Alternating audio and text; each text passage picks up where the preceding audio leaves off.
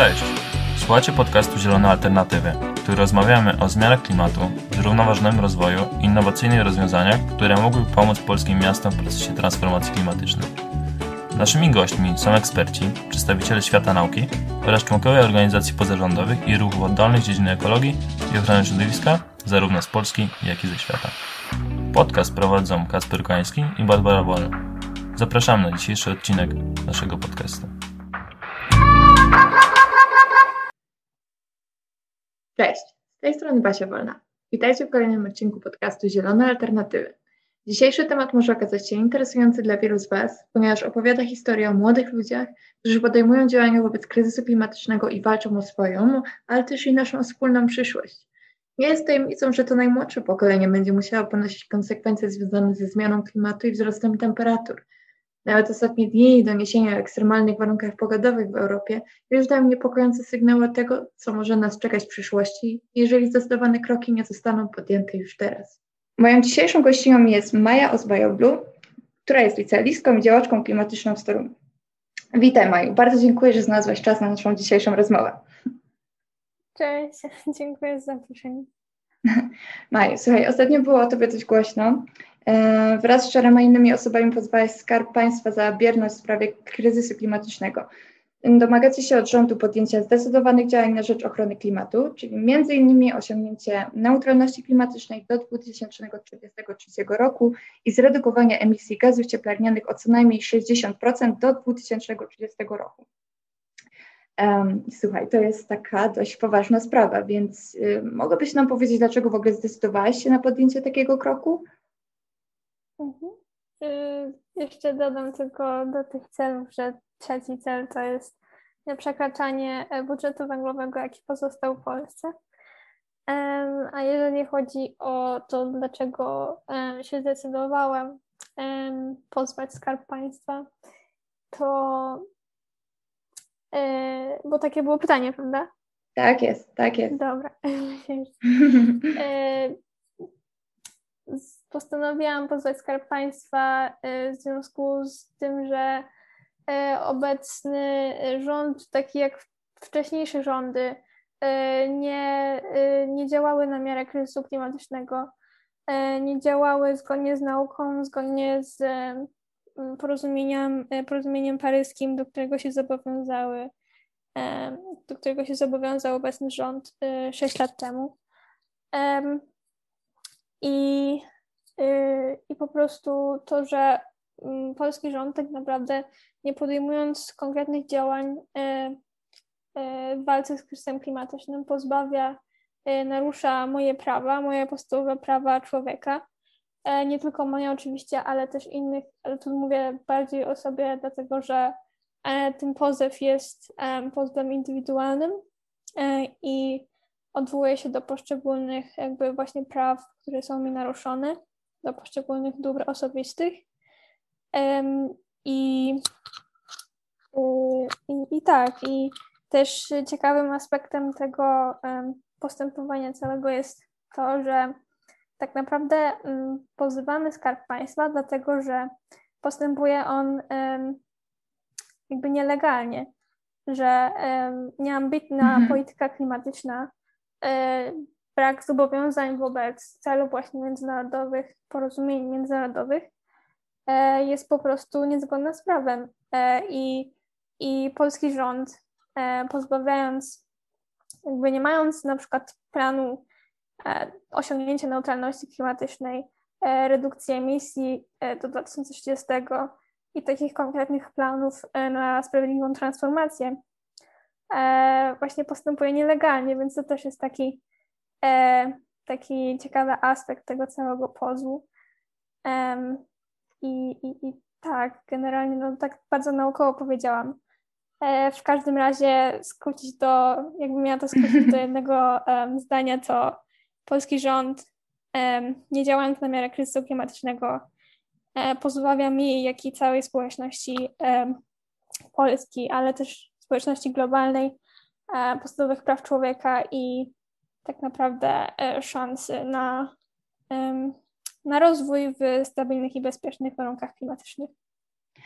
A mogłabyś powiedzieć trochę więcej o całej procedurze, no bo jesteś osobą niepełnoletnią, prawda? Więc wiem, że twoja mama składała pozew w twoim imieniu, ale też jakbyś mogła przybliżyć, jak cały proces wygląda, co dokładnie jest tym przedmiotem pozwu, kto również was reprezentuje i jak w ogóle zebraliście się razem w piątkę.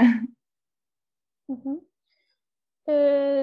W tym całym procesie wspiera mnie Fundacja Planet Earth, Prawnicy dla Ziemi.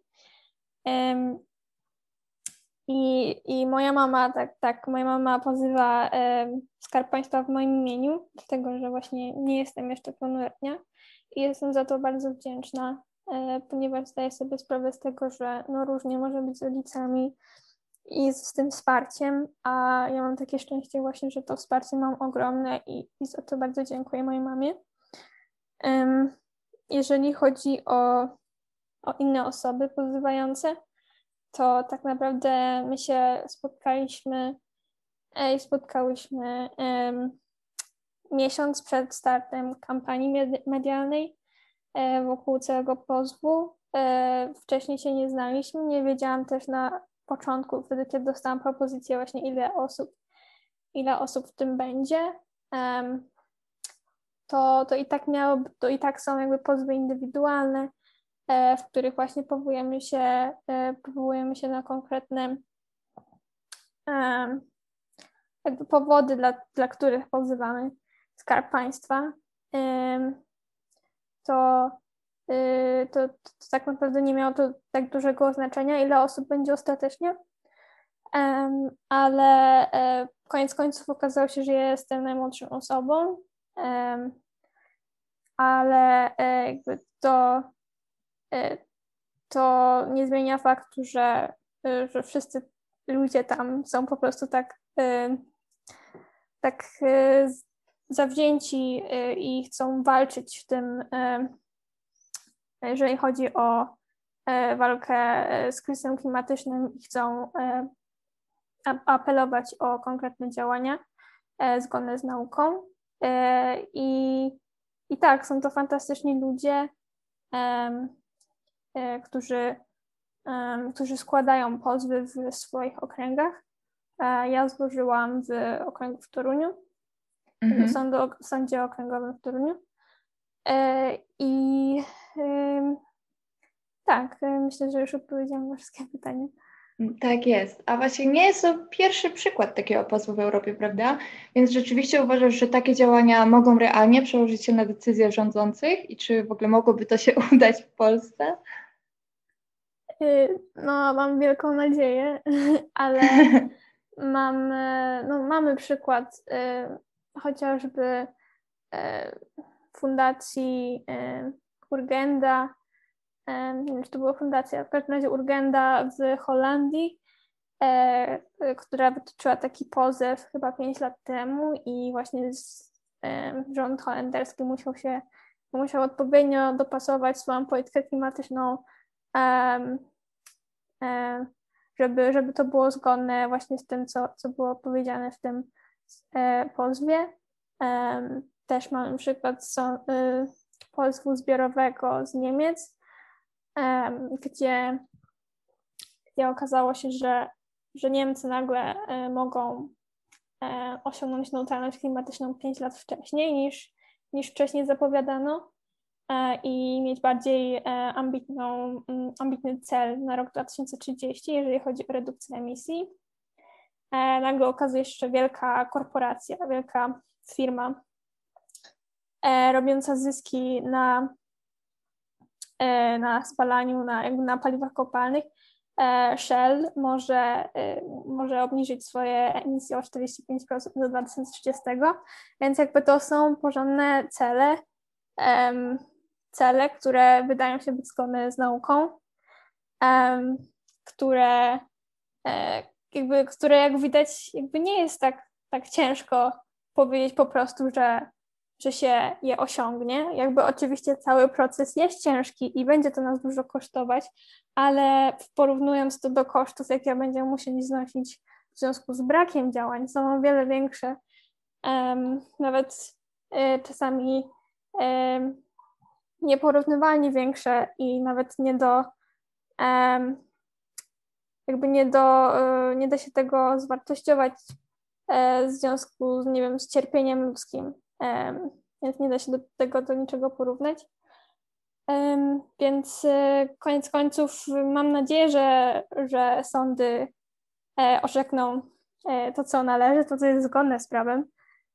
Mamy moim zdaniem ogromny atut, jeżeli chodzi właśnie o to, że składamy te pozwy w różnych miejscach.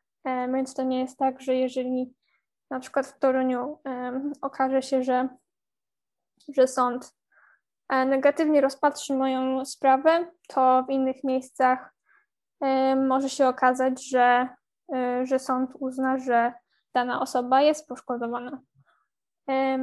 Więc mam nadzieję, że chociaż jeden z sądów przyzna nam rację, to jakby tej osobie racji, to już będzie zbawienne dla nas wszystkich.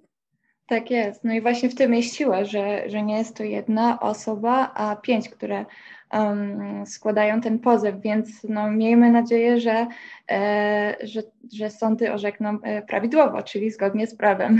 A Maja, zadam Ci też być może trudne pytanie, chociaż w sumie może trudniej będzie usłyszeć na nie odpowiedź, niż je zadać. Co nas czeka, jeżeli nie zostaną podjęte zdecydowanie działania w celu przeciwdziałania kryzysowi klimatycznemu? Czyli co by się stało, jeżeli sądy powiedzą nie, jeżeli wszystko zostanie w takim stanie, w jakim jest dzisiaj? To zakładając, że Polska nie będzie miała jakichś po prostu przymusów ze strony Unii Europejskiej, jeżeli chodzi o różne cele, no to wciąż pozostaniemy bez daty osiągnięcia neutralności klimatycznej. Wciąż pozostaniemy z datą, która jest daleka i po prostu szalenie niezgodna jakby z czymkolwiek tak naprawdę. Datą odejścia od węgla do 2049. Dalej po prostu będziemy żyć w takim przekonaniu, że da się żyć bazując swoje społeczeństwa, swoje gospodarki na paliwach kopalnych. No i po prostu i tak już jesteśmy bardzo w tyle, jeżeli chodzi o działania klimatyczne. I po prostu będziemy dalej, nawet gospodarka światowa małymi kroczkami niestety, ale małymi kroczkami właśnie zbliża się ku temu, żeby jednak spalanie paliw kopalnych było nieopłacalne. No teraz energia ze słońca jest najtańszą energią na świecie i nie wiem, różnego rodzaju podatki, które właśnie sprawiają, że paliwa kopalne stają się coraz mniej opłacalne, czy różne dyrektywy ze strony Unii Europejskiej, to wszystko sprawia, że powoli niestety, ale zmieniamy nasze społeczeństwa w kierunku bardziej proklimatycznego, prośrodowiskowego świata. No i Polska po prostu będzie wciąż tkwiła w tym maraźmie, jak to mówi pani profesor Ewa Bińczyk z UMK, z Torunia. I po prostu będziemy taką odosobnioną, będziemy postrzegać siebie jako taka wyspa, która po prostu może dalej spalać węgiel i bazować swoje społeczeństwo na paliwach kopalnych, kiedy tak naprawdę to jest globalny problem i nie możemy siebie tak postrzegać, bo nie tylko pozbawiamy szansy Polkom i Polakom na życie w bezpiecznych warunkach klimatycznych, ale już społecznościom, które są najbardziej poszkodowane, jeżeli chodzi o skutki kryzysu klimatycznego, no i też całej po prostu społeczności globalnej. No właśnie, to w takim razie jak każdy z nas może przyczynić się do poprawy tej sytuacji. Co możemy robić codziennie, aby ograniczyć ten swój wpływ na środowisko? Co ty robisz codziennie, aby ograniczyć ten wpływ? No, ja bym po prostu wszystkim powiedziała, żeby zostać aktywistą czy aktywistką, ponieważ no, jest potrzebna pewna masa krytyczna, żeby wprowadzić zmiany na skalę, jaką potrzebujemy. I im więcej jest nas, tym lepiej. Więc to by było numer 1, ale jakby mówiąc o byciu aktywistą czy aktywistką właśnie, często ludzie nie mają pojęcia na temat tego, jaki jakby kryje się obowiązek za tym, co to tak naprawdę oznacza i to jest tak naprawdę angażowanie się w cokolwiek się da, tak naprawdę bycie aktywnym obywatelem, obywatelką, chodzenie na różnego rodzaju protesty, dzwonienie, pisanie mailów do swoich reprezentantek, po prostu bycie takim trochę wkurzającym, że tak powiem, punktem, nie wiem, który po prostu dokucza politykowi na każdym kroku, żeby mówił o tym klimacie, żeby mówił zgodnie z nauką, żeby postępował zgodnie z nauką. Więc i to jest moim zdaniem najbardziej efektywne. I to, co jako jednostka możemy zrobić, żeby mieć największy wpływ.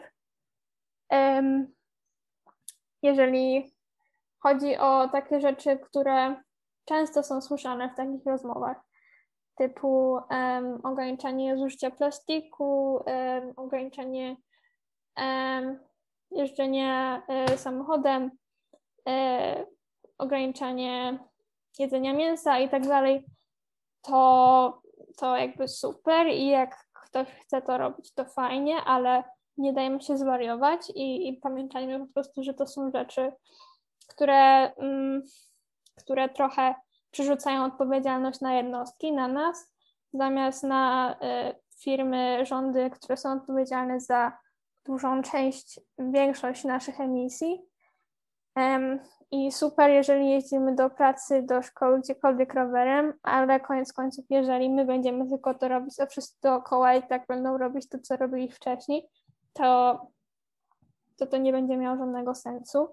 Więc nasze jakby działania indywidualne muszą iść w parze z działaniami systemowymi, a te działania systemowe możemy się domagać jedynie jakby będąc aktywistą czy aktywistką, właśnie domagając się od wielkich korporacji, rządów, żeby miały konkretne cele klimatyczne i żeby sprawiły na przykład, jeżeli chodzi właśnie o transport pieszych czy rowerowy, żeby jakby różne ścieżki rowerowe czy dla pieszych były dostępne, żeby to się bardziej opłacało, żeby było bardziej wygodne niż pojechanie gdzieś samochodem, żeby publiczny transport też był bardziej dostępny. I jakby tego typu rzeczy, które po prostu jako jednostki nie jesteśmy w stanie zrobić i tylko rządy są w stanie zrobić. Więc zmiany indywidualne też jakby okej, ale pamiętajmy o tym, że one nie wystarczą. No, muszę powiedzieć, że bardzo imponuje mi Twoje zaparcie też zdecydowanie, aby działać dla sprawy, aby też nie tylko skupiać się na swoich działaniach, na swoich indywidualnych akcjach, ale właśnie na tych systemowych, na zmianach systemowych. No, w szczególności biorąc pod uwagę, że masz 17 lat i zapewne większość osób w tym wieku ma raczej inne rzeczy w głowie.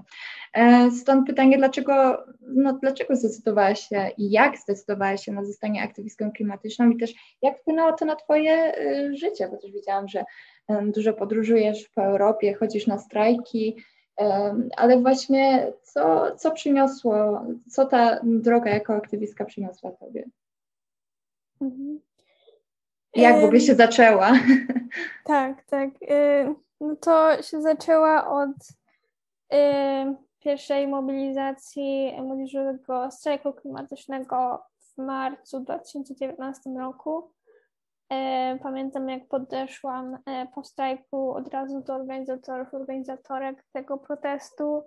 Bardzo mi się podobała po prostu ta energia, jaka tam panowała, te wszystkie banery, ta siła w ludziach tak mnie zmotywowała do działania.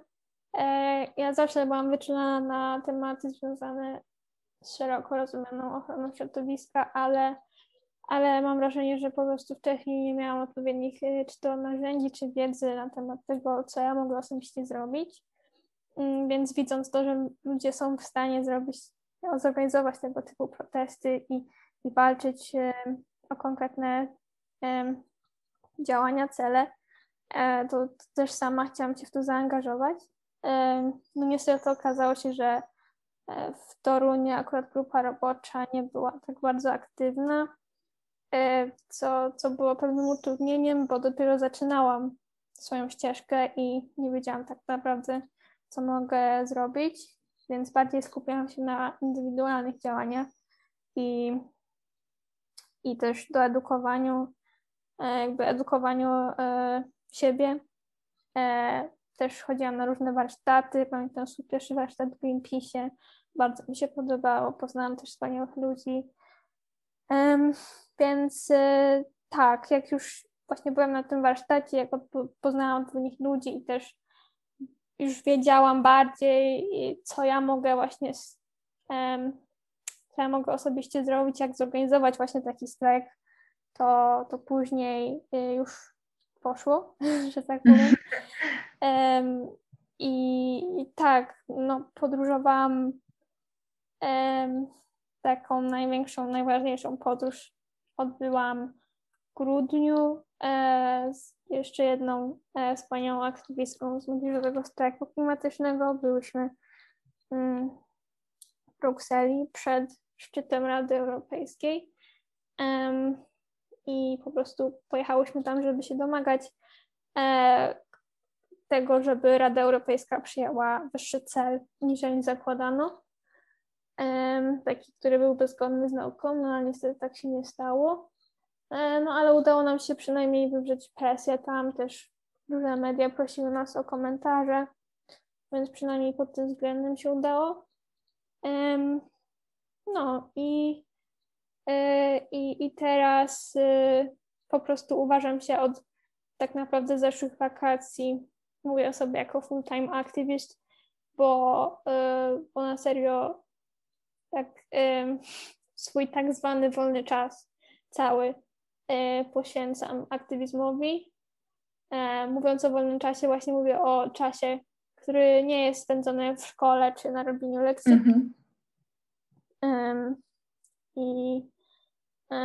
No i nie robię takich zwyczajnych rzeczy, które się robi. Generalnie jakby przynajmniej ma się takie przeczucie, że to się robi, kiedy jest się nastolatką, nastolatkiem. Wybieram inne sposoby spędzania czasu. I jak się spotykam z kimś, to generalnie, żeby coś zaplanować, jakąś akcję czy cokolwiek. No. Jakby nie smucę się tym. Muszę po prostu w związku z tym stylem życia, jaki też mam i to jak na poważnie traktuję ten temat, sprawia, że nie stawiam sobie często granic i pod tym względem głównie jest mi najciężej, ale jakby jeżeli po prostu pamiętam o tym, żeby czasami sobie odpocząć, bo po prostu też jakby jestem produktywniejsza, jak jestem wypoczęta, prawda, no to po prostu muszę o tym pamiętać. No, daj spokój, oczywiście. Regeneracja i odpoczynek, w szczególności w takim tempie, jest bardzo ważna i właśnie też chciałam wiedzieć, czy w związku z swoją działalnością też spotykasz się z krytyką, czy raczej twoje środowisko jest wspierające? W związku z tym pozwem, pojawiły się czy to jakieś artykuły w mediach, czy po prostu jakieś indywidualne, jakby kierowane do mnie komentarze stricte przez media społecznościowe czy cokolwiek, ale no na pewno wsparcie było dużo większe, z czego jestem jakby bardzo wdzięczna za to. No i największe wsparcie na pewno daje mi moja rodzina i aktywiści i aktywistki, które mnie obserwują i są najbliżej mnie. Ale tak, jakby jestem bardzo wdzięczna w ogóle za ludzi, jakimi się otaczam. Staram się po prostu też być w takich środowiskach, które No tak. które mają dużą świadomość na ten temat. No nie wiem, czy to jest pozytywny aspekt tego wszystkiego, czy nie, ale mam wrażenie, że od kiedy jestem aktywistką, to po prostu jestem w coraz takiej węższej bańce osób, które rozumieją ten temat w bardzo podobny sposób, bo po prostu no czasami jak jestem po prostu też taka zmęczona i spotykam się z kimś, który po prostu kto jakby nie ma pojęcia na temat podstawowych takich rzeczy, które ja uważam za podstawowe i muszę to wszystko tłumaczyć, to po prostu czasami mi się po prostu najzwyczajniej w świecie nie chce i jest to w pewien sposób złe, bo trzeba o tym mówić i edukować ludzi, którzy nie siedzą w tym, bo oczywiście no, żyją w takim społeczeństwie, które narzuca nam pewne normy i pewne obowiązki, ale no, też jestem człowiekiem i też mam swoje granice. No oczywiście, a właśnie mówiąc o tym, o ludziach, którzy nie zdają sobie sprawy z tego, co się dzieje, czy uważasz, że jednak ta świadomość w polskim społeczeństwie, a przede wszystkim w środowisku polskiej młodzieży się zmienia? Czy widzisz, że twoi rówieśnicy, też osoby z twojego dalszego otoczenia zdają sobie sprawę z zagrożeń? Czy spotykasz się z bardziej powszechniejszym problemem depresji klimatycznej, czy raczej nadal jest to coś, co się nie przebija do mainstreamu?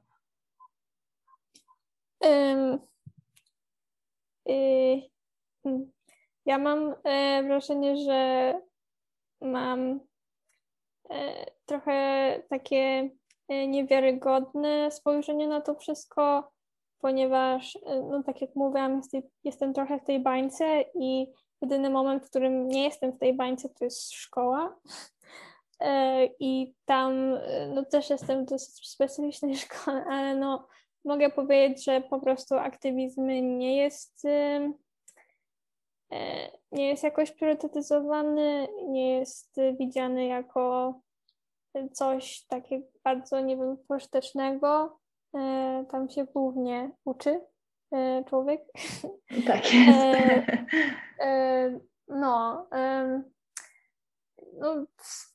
No właśnie, a w samej szkole, czy w ogóle są lekcje, czy coraz więcej się mówi o tym w szkołach, czy też jest to takie trochę pomijane? No, wychodząc ze szkoły, tylko bazując na tej wiedzy, jaką otrzymałam w szkole, na pewno nie zostałabym aktywistką. Miałam lekcje o zmianach klimatu i globalnym ociepleniu, efekcie cieplarnianym. Pojęcia, które należało zapamiętać na kartkówkę jakąś, a nie które po prostu były przedstawiane jako jakby realne zjawiska, które się dzieją. Więc nie, wychodząc ze szkoły nie wychodzisz z żadnym takim poczuciem zagrożenia, poczuciem jakby powagi sytuacji, tylko wychodzisz z kolejnym pojęciem, które po prostu trzeba zapamiętać na jakiś test czy coś. No to jest dość smutne, no ale właśnie dlatego potrzebujemy jeszcze więcej tak fantastycznych i aktywnych osób jak ty, które nie boją się działać i też głośno mówić o problemie. A gdybyś miała mi powiedzieć o Polsce twojej marzeń, Polsce 2030 twoich marzeń, to jakby ta Polska wyglądała? No na pewno byłaby to Polska, która odeszłaby wtedy już od węgla całkowicie. byłaby to Polska z celem neutralności klimatycznej, który byłby zgodny z nauką, z porozumieniem paryskim. Byłaby to Polska z zielonymi miastami, w których nie byłoby ogromnych korków samochodowych, tylko więc większe ilości ścieżek rowerowych, ścieżek dla pieszych, lepsze rozbudowane sieci transportu publicznego, większa ilość parków narodowych, większa turystyka, jakby ekoturystyka, nie wiem, to, że na przykład nie musiałabym podróżując po Polsce oglądać elektrownie węglowe, infrastrukturę gazową, tylko panele słoneczne i wiatraki, inne źródła energii odnawialnej, oczywiście nie wliczając w to biomasy, bo biomasa jakby to spalanie drewna, co całkowicie się mija z celem moim zdaniem, bo jakby stare lasy są pełnią kluczową rolę w walce z kryzysem klimatycznym, bo pochłaniają dwutlenek węgla i też są ostoją bioróżnorodności. I co jeszcze do Polski moich marzeń? No, tak bardziej ze społecznego punktu widzenia to, żeby prawa człowieka były w centrum naszych działań i żebyśmy postrzegali siebie jako część natury i respektowali siebie nawzajem i po prostu żyli w takiej większej zgodzie sami z sobą, ale też z planetą, którą nazywamy domem. No, myślę, że jest to piękne marzenie i naprawdę mam nadzieję, że się spełni. Mam nadzieję, że Twój pozew nie zostanie odrzucony, że Twój głos będzie wysłuchany i że coraz więcej ludzi będzie zdawać sobie sprawę, że zdecydowane działania muszą zacząć się już teraz. Maju, bardzo dziękuję Ci za dzisiejszy czas, za dzisiejszą rozmowę. Muszę powiedzieć naszym słuchaczom, że tym bardziej wielkie brawa dla Mai, ponieważ pierwsza część materiału nam się niestety nie nagrała, więc to już jest drugi raz, kiedy próbujemy, dlatego tym bardziej bardzo, bardzo Ci dziękuję. Moją dzisiejszą gościnią, jeszcze raz powiem, była Maja Ozbayoglu. Bardzo, bardzo dziękuję Ci za dzisiejszą rozmowę. Nie ma sprawy, ja również dziękuję. Was zapraszam na kolejny odcinek, który już wkrótce. Dziękuję za dzisiejszy czas i do usłyszenia. Dziękuję wszystkim słuchaczom za uwagę. Przypominam, że projekt jest realizowany w ramach konkursu Mini-Granty Talent Management w ramach priorytetowego obszaru badawczego Antropocen na Uniwersytecie Jagiellońskim. Już niedługo zapraszamy na kolejny odcinek. Szczegóły znajdziecie na naszym profilu na Facebooku. Dziękuję za uwagę i do usłyszenia.